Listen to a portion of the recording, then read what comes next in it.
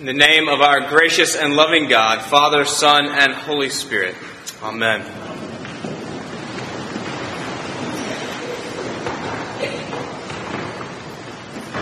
Do you find it amazing that on the very last page of the Bible, Revelation chapter 22, the culmination of the entire testimony of Scripture, that we are given this beautiful invitation that the one who is thirsty, come.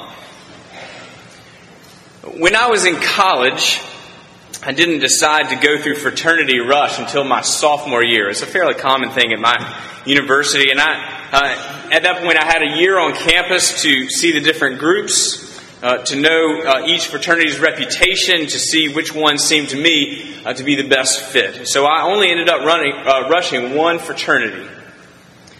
And on bid day, I waited nervously until late in the afternoon. The phone rang, and a couple of guys that I knew pretty well from that fraternity called and asked if they could come by and if I had a minute to talk. They came over, long faces, shoulders slouched. It was really close, they said. They said something lame about this one guy who had a chip on his shoulder. I've totally forgotten it. They were really sorry. Outwardly, I was composed. Inwardly, I was a storm. 2 weeks of schmoozing. 2 weeks of trying to play it cool and be impressive for nothing. Here's a little card to thank you for coming out. Thanks.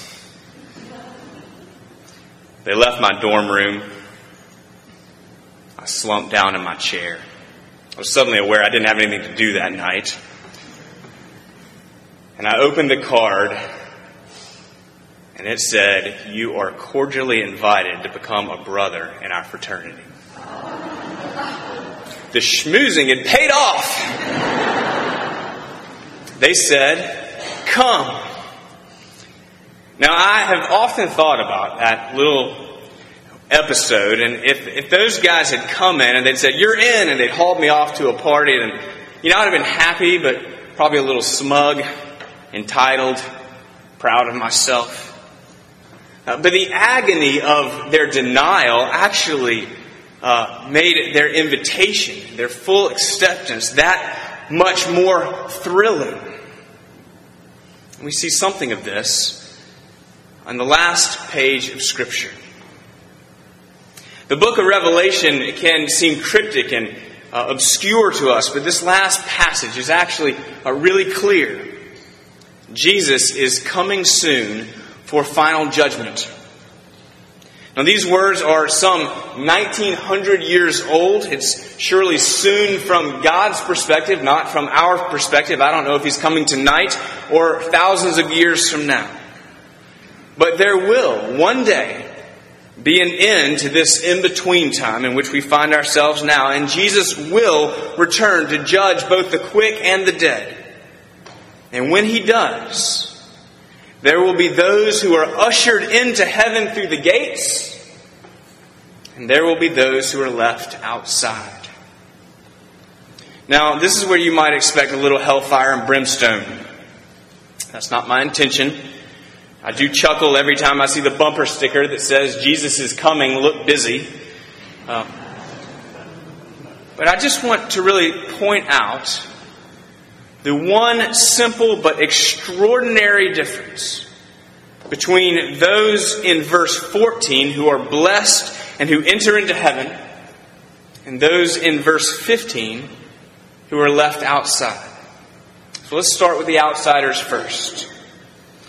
Now, if we look at this list in the light of the Sermon on the Mount, where Jesus says that if we lust or murder in our heart, that it's the same before God as committing the act, we look at this list and it looks a lot like us. We're going to have to do some mental gymnastics to try to avoid being on this list.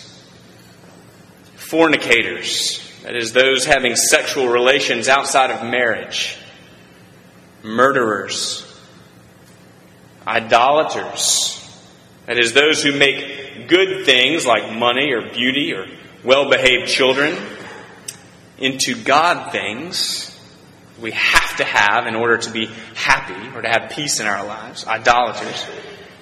And finally, those who love and practice anything that is not true.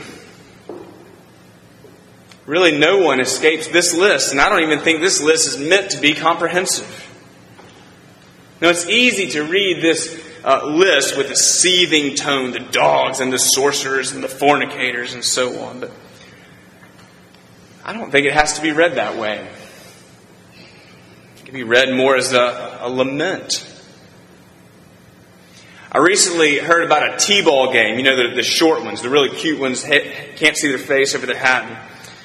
The shortstop got the ball, and he knew that he was supposed to tag the runner who was going from second to third.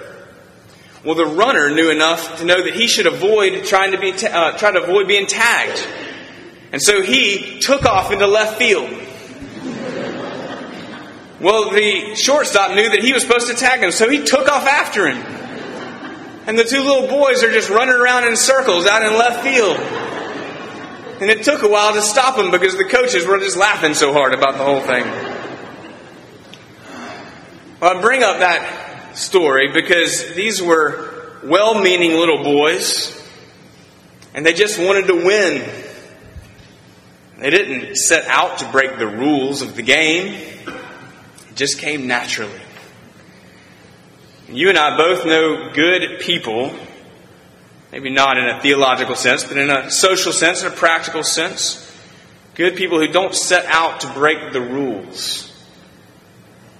We find ourselves running around in circles in left field without even realizing it. It just comes naturally. We just want to win. For example, you may be one who witnesses every time that we bring up idolatry from the pulpit. You hear it said that you have everything that you need in Christ, and you want that to be true in your own life, but you really don't know how you can live without the admiration of others, or without financial security, or without Rocky Road ice cream. And we can make an idol out of anything. Or, statistically, there will be a number of people who come to church at the Advent this morning or who are listening on the radio who have a gnawing secret. And it falls on this list. It's an affair. It's an addiction. It's an abortion. It's abuse. It's any number of things that we work very hard to keep hidden deep in our past. But we know it's there, and we know that God knows it's there, and we know it's on this list, and we hear that this has us on the outside of heaven, and we're wrecked. We're despondent. We're spiritually parched. Because we didn't set out to break the rules. It just came naturally. We just wanted to win. Those who are here listed as being on the outside are defined, each category, by their deeds. They are identified by their actions. It's something they've done or it's something that they do. It's some posture of being self-reliant or self-satisfied. But those on the inside, and here's the difference. For those on the inside, there's only one category. Look at verse 14. There's no categories of goodness opposite the bad in verse 15. There's no category that says those who followed the Ten Commandments. No category of those who remain faithful to their spouse or love their neighbor. Though certainly Scripture bears out that those are good and proper things to do. We encourage you to do those things. but rather the ones who get into heaven. The ones who are ushered through the gates to an eternity with the God of glory and everlasting love. Those on the inside are those who have washed their robes in the blood of the Lamb. Because, friend, heaven is not for the clean. Heaven is for the cleansed. Heaven is not for the clean. Heaven is for the cleansed. Heaven is not for the self-made righteous. There aren't any. But for those who have, by faith, allowed the death and resurrection of Jesus Christ to absorb and absolve their sins, and who have accepted for themselves the cleansing righteousness of their Savior.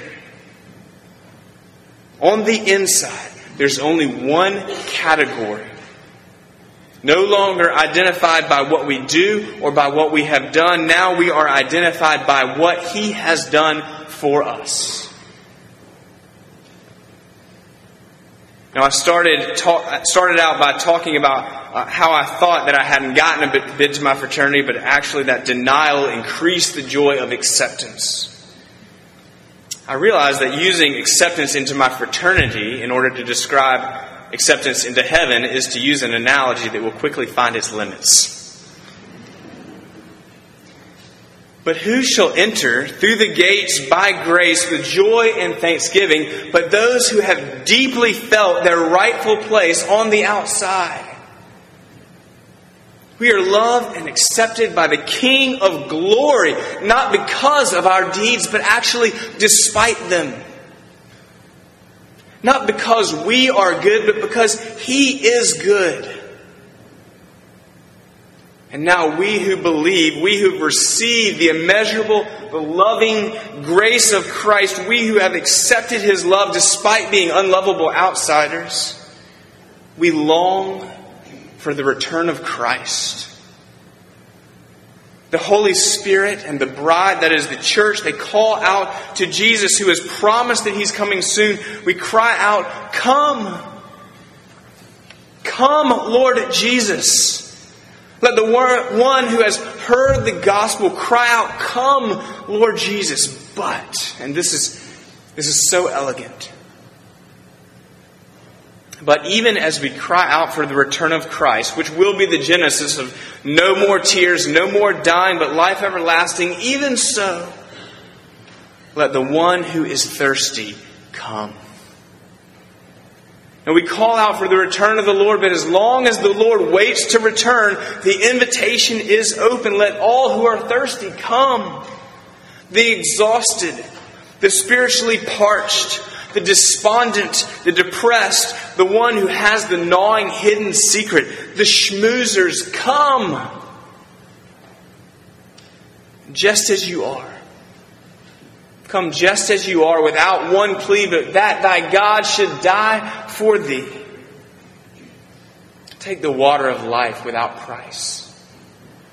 You may have been in church all your life and never actually come to Christ, or you've come except you've left that hidden secret on the shelf. Come.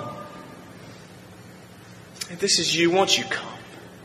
Even now, let the one who is thirsty come. Heavenly Father, thank you for your grace. Thank you that the Word of God is living and active and penetrates even between spirit, marrow, and bone. Thank you that you issued the invitation to come. Let it be. In Jesus' name, amen.